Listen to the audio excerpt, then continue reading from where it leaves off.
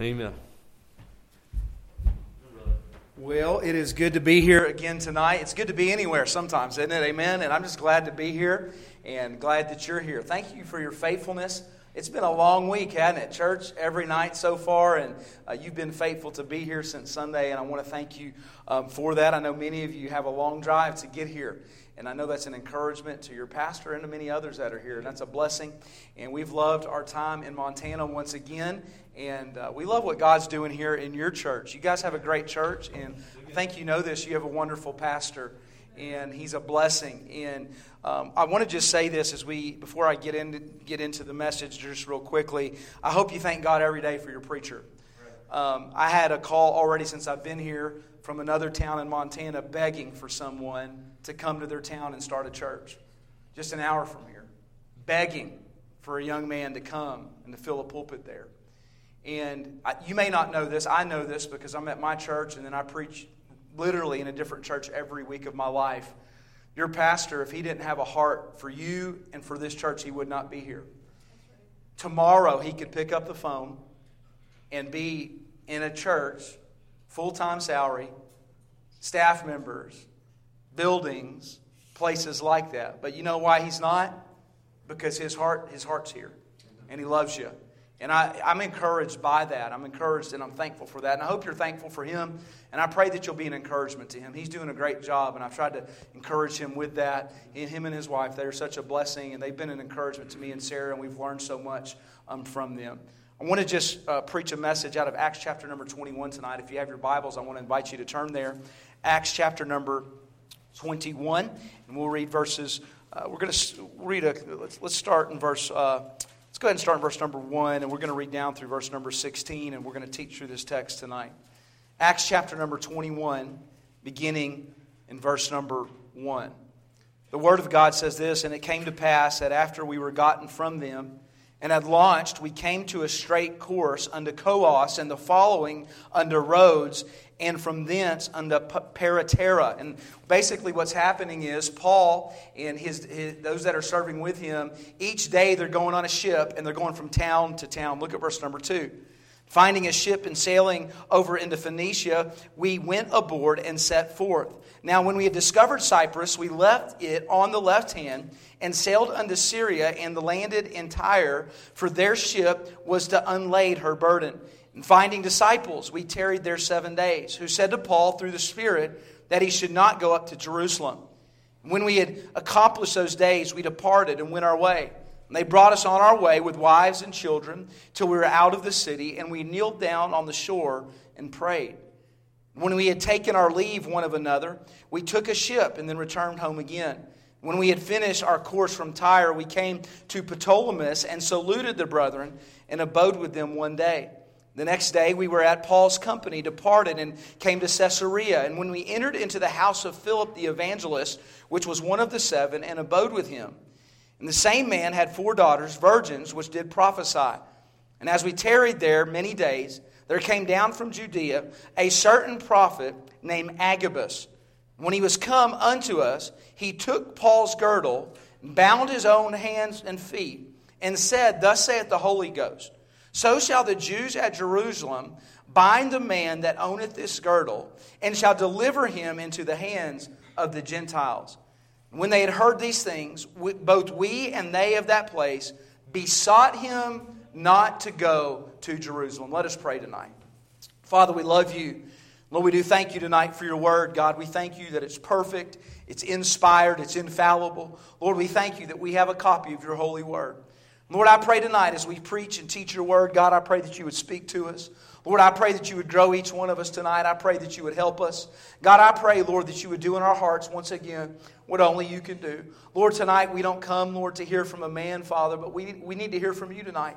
Lord, I pray on this Wednesday night, this last night of this revival service, God, I pray that you would revive our hearts. God, I pray that you would encourage us. Lord, I pray that we be busy about your business until that day when we see you face to face.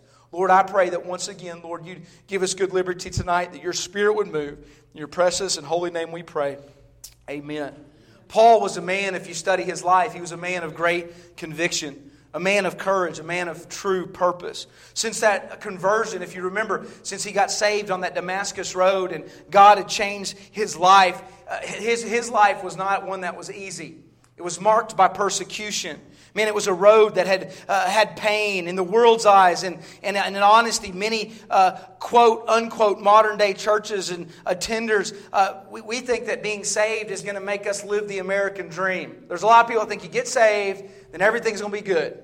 You get saved, you're going to have no problems. Paul got saved, and from the day he got saved and started preaching, he was drug out of city after city. He was bound. He was jailed. He was having problems. He was having issues. He was under attacks constantly. He had been beaten, and he had been left for dead. And here's the awesome thing about Paul. Through all that, guess what Paul did? He continued. He never quit. He kept on going.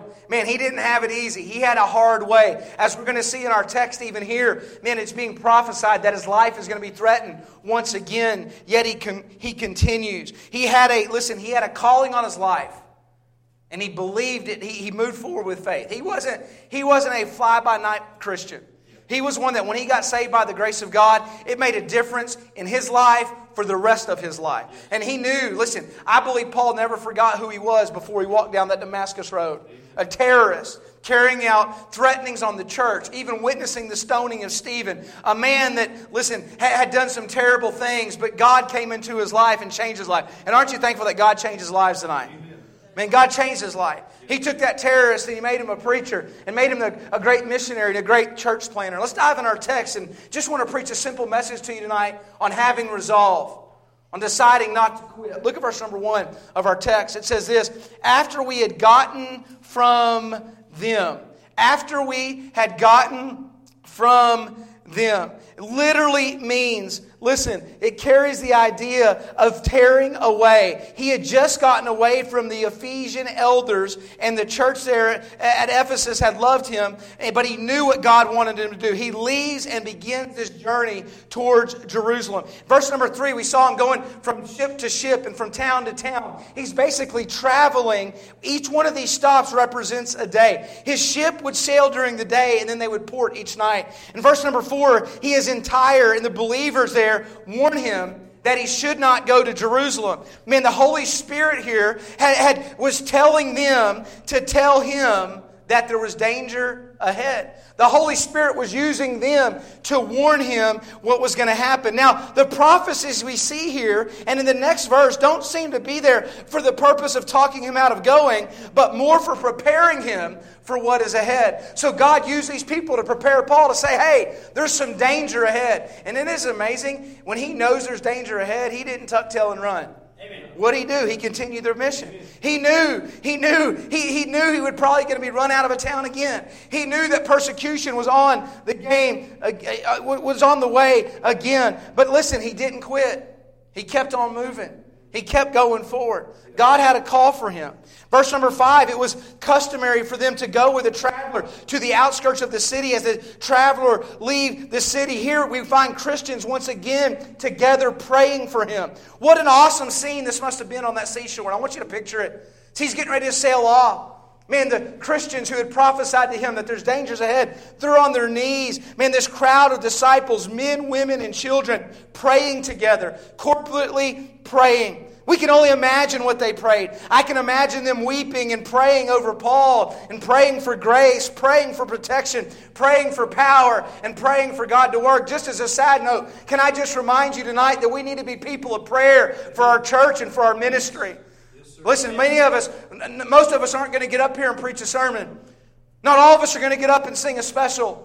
Not all of us can teach a class. Not all of us have the abilities and the gifts of administration. But there's something that every single Christian can do, and that's go before Almighty God and to pray. Listen, your pastor, he needs your prayers. This church needs your prayers. You need your prayers. And they're on the seashore and they're praying. Verse number 8, every city that he would go to, there would be Christians. Look at verse number 8. The next day, that was Paul's company, departed and came to Caesarea. And when he entered into the house of Philip the evangelist, which was one of the 7, abode with him. Philip here. So every city they would go to, there would be Christians. And by the way, it's awesome how the gospel had spread. Man, revival was taking place. It was going from town to town. Every town he would go in, there would be a commonality with the gospel. It's kind of like what we're doing tonight. We have a family visiting from another state across the country, and guess what their commonality is coming in here tonight and why they're here tonight? The gospel. Okay, that's what brings us together, and that's what was happening. He comes across Philip the evangelist. Now, Philip had been one of the 7 chosen to be a deacon, and now he's called to be an evangelist. It's interesting. There's no one else in the book of Acts called an evangelist. Timothy is told to do the work of evangelist. Philip would hold this title. It was Philip who preached in Samaria and in many other cities in Acts 8. He was the first one to preach the gospel to the non-Jews across the land. He was the first one to preach to the Samaritans. It is recorded that he preached the gospel, if you remember, to the Ethiopian eunuch. It's interesting to note that Paul, before he had been being saved, guess who one of his enemies was? It was Philip. And now because of the gospel, they're united and they're serving the Lord together. Verse number 9, we won't get into this too much, but Philip had 4 daughters here that are called prophetesses. And then look at verse number 10 and 11. This prophet shows up on the scene. And stay with me, because we're going somewhere with this for us, I promise. Stay with me. And I don't mean to bore you with the Bible tonight. Somebody help me. Look at verse number 9. And the same man which had 4 daughters and virgins which did prophesy, and as he tarried there many days, verse number 10, there came down from Judea a certain prophet named Agabus. And when he was come unto us, he took Paul's girdle. So he takes Paul's girdle here, and look what he does. He bounds his hand and his feet. He said, Thus saith the Holy Ghost, so shall the Jews at Jerusalem bind the man that owneth this girdle, and shall deliver him unto the hands of the Gentiles. Agabus here is prophesying that, Paul, if you go to Jerusalem, the Holy Spirit has already told me that there's persecution coming. You're going to prison. You're going to jail. You're going to be locked up. They are going to come after you. And then look at verse number 12. Look what ends up happening. And when they heard these things, both we and they of that place besought him not to go to Jerusalem. What that simply means is this. After they heard this prophecy, the Christians there said, Paul, don't go. Man, there's dangers there. Don't go. The journey is going to be too hard. It's going to be too tough. You're going to be in captivity. You're going to be, listen, they beg him not to go. And look what Paul answers them. Look at verse number 13. Then Paul answered, What mean ye to weep and to break my heart? Look at these words. I am ready not to be bound only, but also to die at Jerusalem for the name of the Lord Jesus. Man, they beg him not to go. And what does Paul do? He said, don't cry for me. He says, I'm not only ready to be arrested, he says, I am ready to die for the name of Jesus. Look at verse number 14. When he would not be persuaded. Listen, they couldn't talk him out of it. We cease saying, the will of the Lord be done. Look at verse number 15. And after those days, we took up our carriages, went to Jerusalem. There went with us also certain of the disciples of Caesarea, and brought with them Manaen of Cyprus and the old disciple, in whom we should lodge. And when we were come to Jerusalem, the brethren received us gladly. With the prophecy of Agabus, it was no doubt clear what Paul would soon be facing. Listen, I want you to think with me. Sometimes we read the Bible and we almost think like these are fairy tales and these weren't real people with real feelings and real stuff going on in their life. Yeah. Think about this with me. Paul knew, and it was no doubt clear, what he would soon be facing. He had feelings, just like you and I have feelings. He had emotions, just like we have emotions. He had concern, just like we have concern. He had a mind to logically think things through. Now, if I know danger is awaiting me, guess what I'm probably going to do? Turn the truck around. You know what I'm saying? Like, it's not one of those. Listen, he knew what was coming. Man, an imminent arrest, possible death. I wonder if it ever crossed his mind, Brother Kyle, to sail back to Ephesus where everybody loved him. I wonder if it ever crossed his mind that the road ahead would be tougher than anything he had ever experienced up to this point. Either way, it sure seems like in his mind, his heart was set. He was moving forward for the cause of Christ. He showed great courage, didn't he, when it got tough. Paul had a word that I love. He had resolve. He had a word that I love. He had some grit. He had a word that I love. He had some commitment. Paul knew his purpose, and he didn't quit when it got tough. And let me just say this tonight. What if we could follow the example of Paul? Think about this. What does it take to get us sidetracked? What does it take to get us discouraged? What does it take to get us moving backwards? Man, we live in the days of soft Christianity.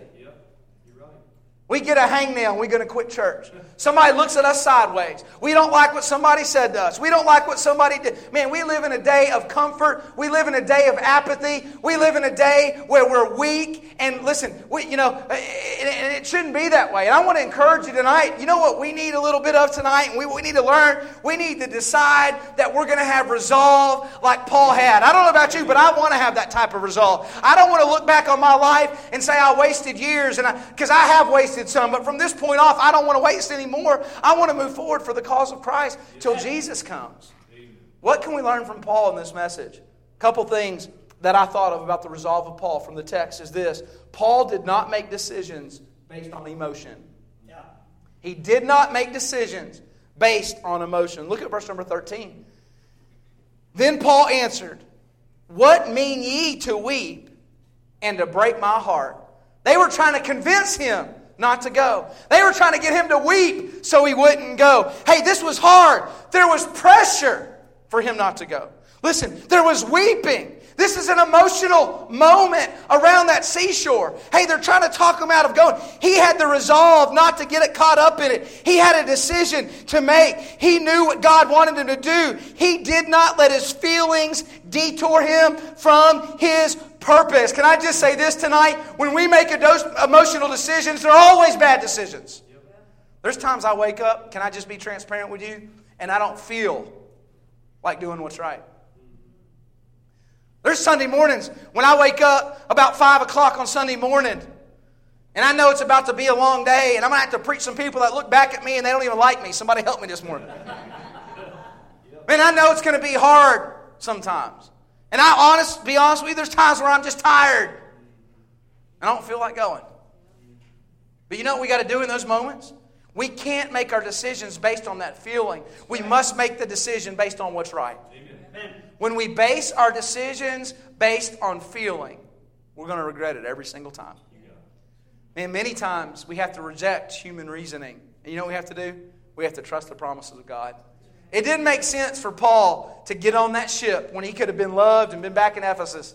But he knew that God had called him to do something. And he had determined and decided in his heart and in his mind, it doesn't matter how I feel. It doesn't matter what the other people are saying. Because what were they doing? Paul, don't go. You're going to die. If he would have listened, oh my goodness. If he would have listened to the crowd, man, he wouldn't have fulfilled the purpose that God had for him. Man, if we're going to have the resolve of Paul, we've got to decide, you know what? Doesn't matter how I feel. I'm going to do what's right no matter what. Doesn't matter how I feel today. I'm going to do God's purpose for my life. Man, it doesn't matter how I feel in this relationship. I'm going to wake up tomorrow and I'm going to be the husband that God's called me to be. It doesn't matter how I feel. Sunday morning rolls around and Wednesday night rolls around. It doesn't matter when it's in Montana and it's negative 20 degrees and Sunday morning rolls around and that fire's crackling in the living room and those covers are warm and I can just watch it on Facebook. You know what we got to do? Reject human reasoning, reject feeling, and trust the promises of God and be obedient anyways. And I want you to think about it. You ever just emotionally overreacted to a situation? I have. And when I do that, guess what? It causes problems every single time. Man, he had control of those emotions. He didn't. When we start making our decisions based on facts rather than feelings, we will start making better decisions. This is financially, this is in our marriage, this is in our ministry, this is in our life. I can't tell you how many marriages I've seen with people who get caught up in the heat of the moment, in the emotion. They say things that they regret, and they'll even say, "Preacher, I didn't mean it." Well, yes, you did if you said it, because out of the abundance of the heart, the mouth speaketh. But those emotions got the control of them, and they make a terrible decision. They say things that they can't take back, and they do things that they can't take back. Man, I've seen people within the church setting, man, they get caught up because by the way, you find out who people are when they don't get their way. A man that doesn't have control over his own spirit, you know what the Word of God says? He's like a city that has walls that are broken down. You know what that basically means? There's no defense around him. They're going to die because army. Is everybody tracking me on that? We've got to have control of our own spirit. If Paul would have listened here, guess what would have happened? By the way, I heard this illustration recently. It said if Henry Ford would have listened to the people, they just would have had faster horses. Think about that. He would have listened to everybody else and didn't have vision and didn't see where... Is everybody... No. Man, we've got to look and we've got to trust the promises of God. Don't make decisions based on the emotions. The second thing that I notice in our text is he had conviction and courage. He wasn't just playing church. Listen, he chose, think about this, he chose calling over comfort. He says here, not only am I willing to be bound, but what did he say? I'm willing to, this is heavy, I'm willing to die for the name of Jesus. He wouldn't compromise that. And by the way, he wasn't a jerk about it. But what he said is, listen, I know my purpose. I've got some true grit. I've got some true conviction.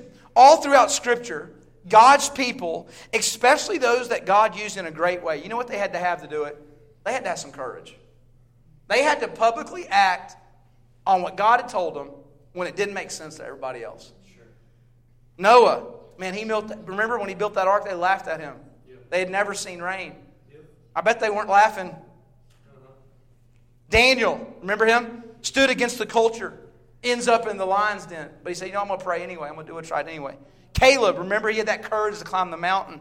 Nehemiah, when Jerusalem's walls were torn down and people laughed and mocked, man, he saw God do a miracle and they rebuilt those walls. And y'all know how quickly they built them? 52 days. That's insane. No machinery, they built those walls back in 52 days. What about David? Courage to fight when no one else did. What about John the Baptist? He had his head cut off for preaching the truth. What about Peter? Had the courage not to let his failures define him.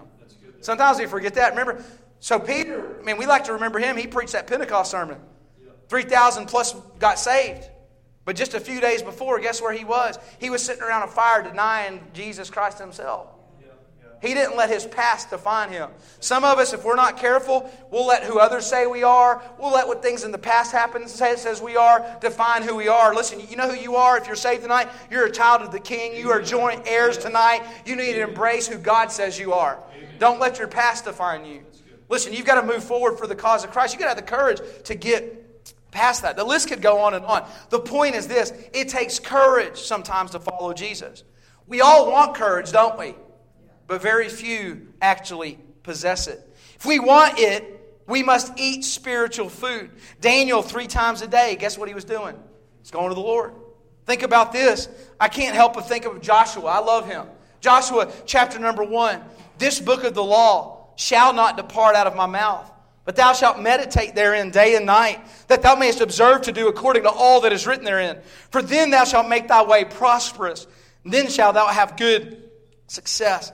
Have I not commanded thee? Be strong and of good what? Courage.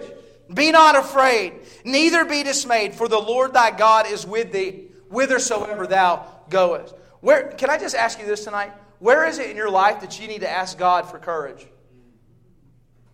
Maybe to finally make a public profession of faith and be baptized scripturally.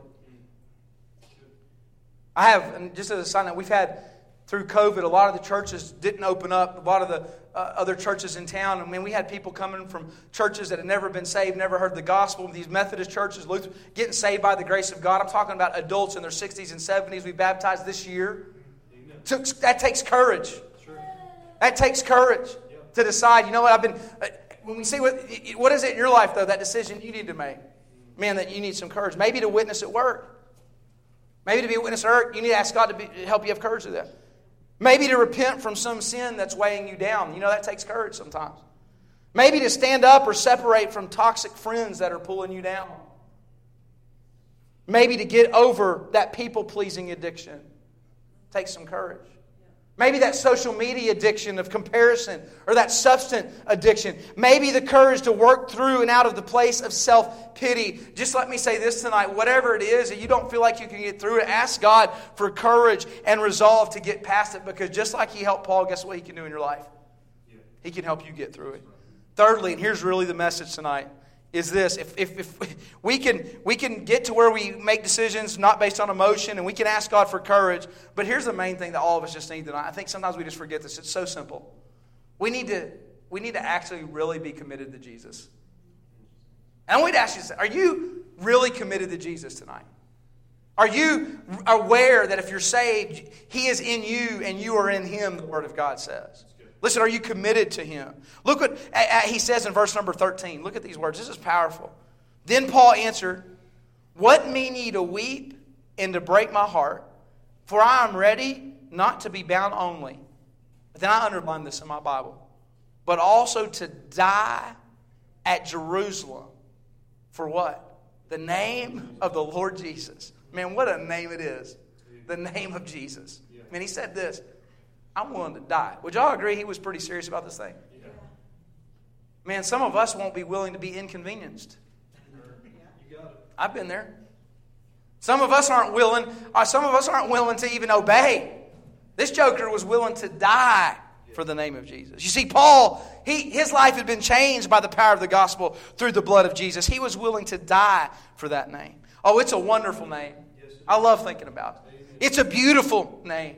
Oh, it's a powerful name. It's it's the only name that brings life to the dead. Hey, it's a name that brings hope to the hopeless and help to the helpless. Paul knew through the name of Jesus that a better day was coming. John 16:33, "These things have I spoken to you, that in me you might have peace. In the world you have tribulation, but be of good cheer. I have overcome the world." 2 Corinthians chapter 4, verse number 17, "For our light affliction, which is but for a moment, worketh for us a far more exceedingly and eternal weight of glory, while we look not at the things which are seen, but the things which are not seen. For the things which are seen are temporal, but the things are not seen, hey, they're eternal." You see, Paul was living his life, as we talked about I think Sunday or Monday, he was living for another world. Yes. He knew that this old world's going to pass away. Yeah. He knew that these things on this earth were only temporary. Following Jesus, listen to me tonight, is not always easy. And it not only does it take courage and conviction, but I'm just going to tell you tonight, if you're going to be in this thing for decades and for your life, it's going to take some commitment. Yeah. It's going to take some commitment. Paul, since his salvation, was sold out.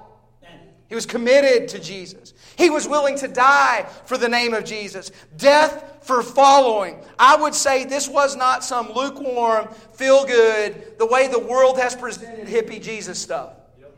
You got it. This was, I'm going to take my licks and I'm going to keep moving forward. Yes. You see, where we live many times is, "Lord, as long as you provide for me, I'll serve you. Lord, as long as there's food on the table, I'll serve you." Heard the old story, the old preacher, Dr. John R. Rice, was in a hotel room one night after a meeting with another young evangelist, and the young evangelist began to pray, and he said, "Lord, as long as you continue to provide for my family, I'll serve you. And Lord, as long as there's money in the bank, I'll serve you." On and on and on. The story is told that Dr. Rice got down on his knees and said, "Lord, even if you don't provide, I'll still serve you. Lord, even if there's not money in the bank, I'll still serve you. Lord, even if the health isn't there, I'll still serve you." Paul, since salvation, listen, he had the resolve and commitment to faith in Christ. Isn't that what the martyrs had? You know, it do some of us good, if you've never read it, to pull out the Fox's Book of Martyrs and find out how weak and sorry and spoiled we are. Throughout history, the church has faced persecution. We hadn't seen persecution yet. We don't know a thing about persecution. Romans during the first 3 centuries, listen, they threw Christians for doing what we're doing right here to wild animals. They crucified some. Listen, they used them as human torches to light parties that I can't even speak of in the house of God. They used God's people to do that. Thousands and thousands of deaths throughout history of the church. Many of these martyrs faced their deaths with grace, with calmness, and with Christ-likeness. The church by the way, the church always thrived during persecution. You know why? Because God always separated the sheep from the goats during those times. You find out, hey, when persecution comes, you find out who's real. Hey, when there's a gun to your head, you find out who's playing games and playing some religion. These guys, listen, they had commitment. Tertullian, that church father, said the blood of the martyrs is the seed of the church. Them guys would watch their fellow Christians be murdered, and guess what they did the next day? They showed up and sang God's praises and preached God's word. Commitment. Polycarp was a disciple of the Apostle John.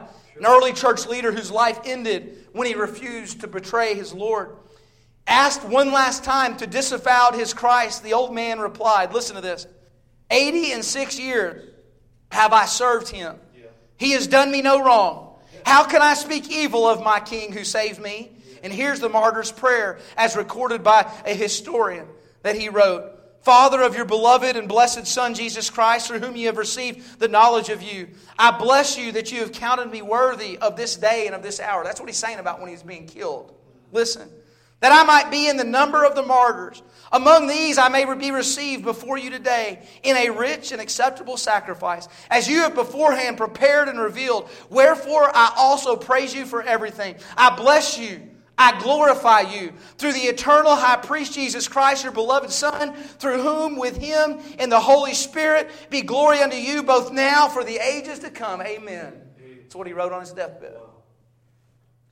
Eusebius adds, when he offered up his amen and had finished his prayer, the firemen there lighted the fire and he died. It's amazing to think about that, isn't it? Talk about commitment. Peter, you know how he died? He was crucified upside down. Andrew, the brother of Peter, was scourged, then tied rather than nailed to a cross so he would suffer longer. Andrew lived for 2 days as he's hanging on that cross, preached God's word as he was dying. James, the son of Zebedee, or James the Greater, was arrested and led to a place of execution, whereby his unnamed accuser was moved back by courage. He not only repented and converted on the spot, but asked to be executed alongside James. Would y'all say that's a witness right there? The Roman executioner obliged, and both men were beheaded simultaneously. John was boiled alive. When that didn't work, they exiled him to Patmos, where some say he died. Philip was scourged, in Egypt and thrown into prison and crucified. Bartholomew, by 2 accounts, was either beaten and then crucified or skinned alive and beheaded. Thomas, was run through with a spear. Matthew was stabbed in the back in Ethiopia. James, the son of Alphaeus, known as James the Less, was the head of the church in Jerusalem, one of the longest living apostles, perhaps exceeded only by John. At the age of 94, beaten and stoned by persecutors, who then killed him by hitting him on the head with a club. Thaddeus, or Jude, was crucified at Edessa. Simeon the Canaanite was crucified in England. Y'all want to talk about commitment tonight? Come on now. Want to talk about being inconvenienced tonight? Yep. Man, we're selfish. I am. You got it. When I start thinking about this stuff, the stuff that can get me off track so easily. John Huss, the Bohemian reformer, was burned at the stake in 1415. Yep. Before his accusers lit the fire, they placed his head on a crown of paper with painted devils on it. He answered this mockery by saying, "My Lord Jesus Christ, for my sake, wore a crown of thorns. Why should I not then, for his sake, wear this light crown, be it ever so? Truly I will do this willingly." After wood was stacked up to Huss's neck, the Duke of Bavaria asked him to renounce preaching. Trusting completely in God's word, Huss replied, "In the truth of the gospel which I preached, I die willingly and joyfully today." The wood was ignited and Huss died while singing, "Jesus Christ, the Son of the living God, have mercy on me." Latimer and Nicola Ridley, 2 men burned at the stake for their faith in Oxford in 1555. According to sources, as the flames leapt up, Latimer was heard to say calmly, "Be of good comfort, Mr. Ridley, and play the man. We shall this day light such a candle by the grace of God in England as I never shall be, as a light that shall never be put out." There was a great price paid by our Savior, wasn't there, on the cross of Calvary? There's been a great price that's been paid by the name of Jesus, by the martyrs. It was the name that changed Paul's life from who persecuted Christians to one who was willing to die for the name of Christ. And here's the sermon tonight. We're done. Has it changed your life? Has that gospel changed your life like that? Man, do we have that type of commitment? You see, I found out the longer I'm in churches and the longer I look at my own life, so often we're in this thing when it's comfortable. We're in this thing when things are going our way. Your average Baptist churches they'll fight over the color of carpet over some stupid business meeting. Gag a maggot tonight. We've lost what the purpose of the gospel of Jesus Christ is. The world's dying and going to hell, and we bicker and we argue and we fight and we get ignorant with each other. And listen, can I just say tonight, we need to get back to the place, and I thank God that you've got a pastor that's this way, and it feels like there's a church that most of us are this way, but people that are committed to God no matter what comes their way, people that decide it doesn't matter who laughs, it doesn't matter what I feel like doing, it doesn't matter what anybody else says. Hey, we're going forward for the cause of Christ. It doesn't matter. I tell our church, if it comes a day where it's me, my wife, and my daughter sitting there, we're getting up and we're preaching God's Word, and we're going till the trumpet sounds.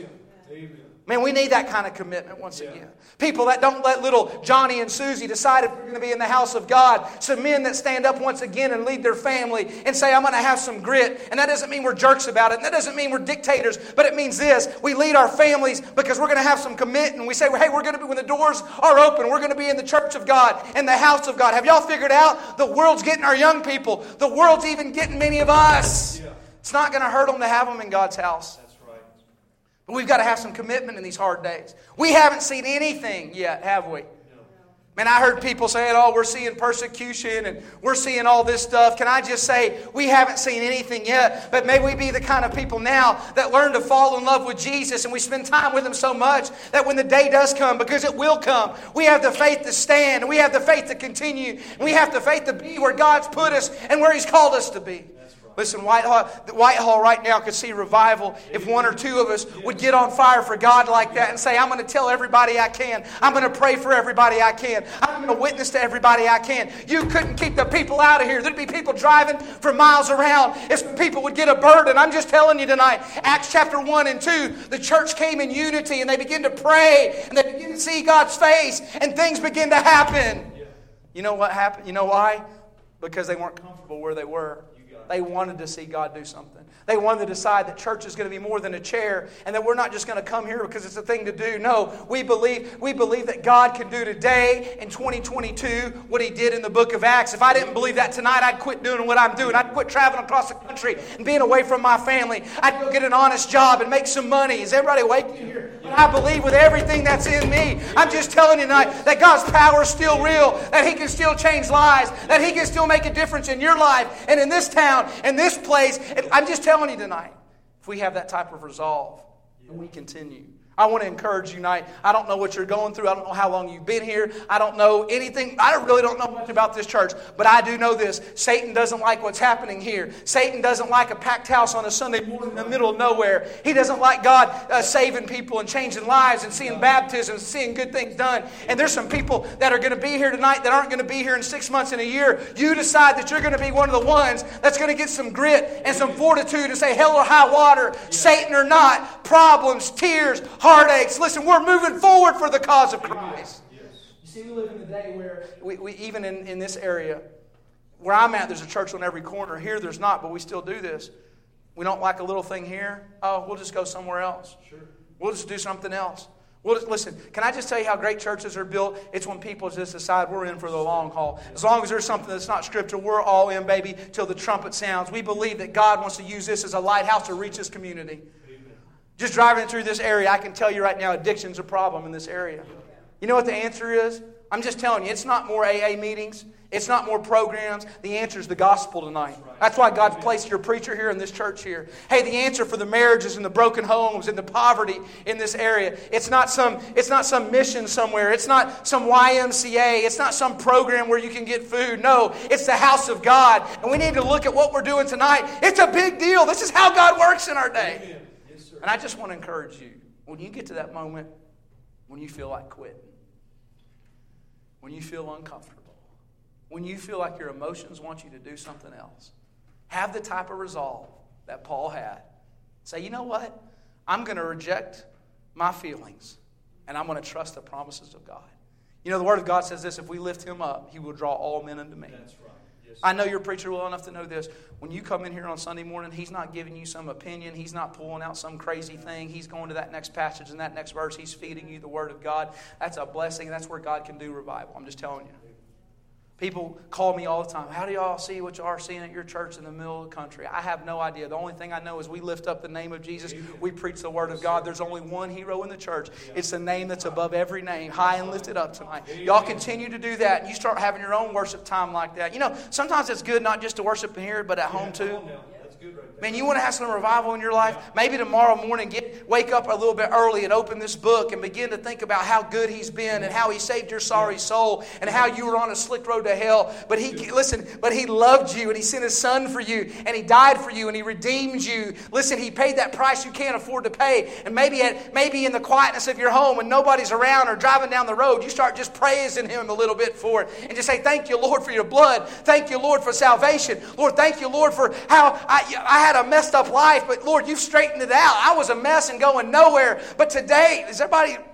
Listen, I'm just telling you, God can work in your life in a great way. Man, decide that you're not going to make decisions based on emotion. Decide that you're going to have courage. Decide that you're going to be committed to Jesus. Every head bowed tonight, every eye closed.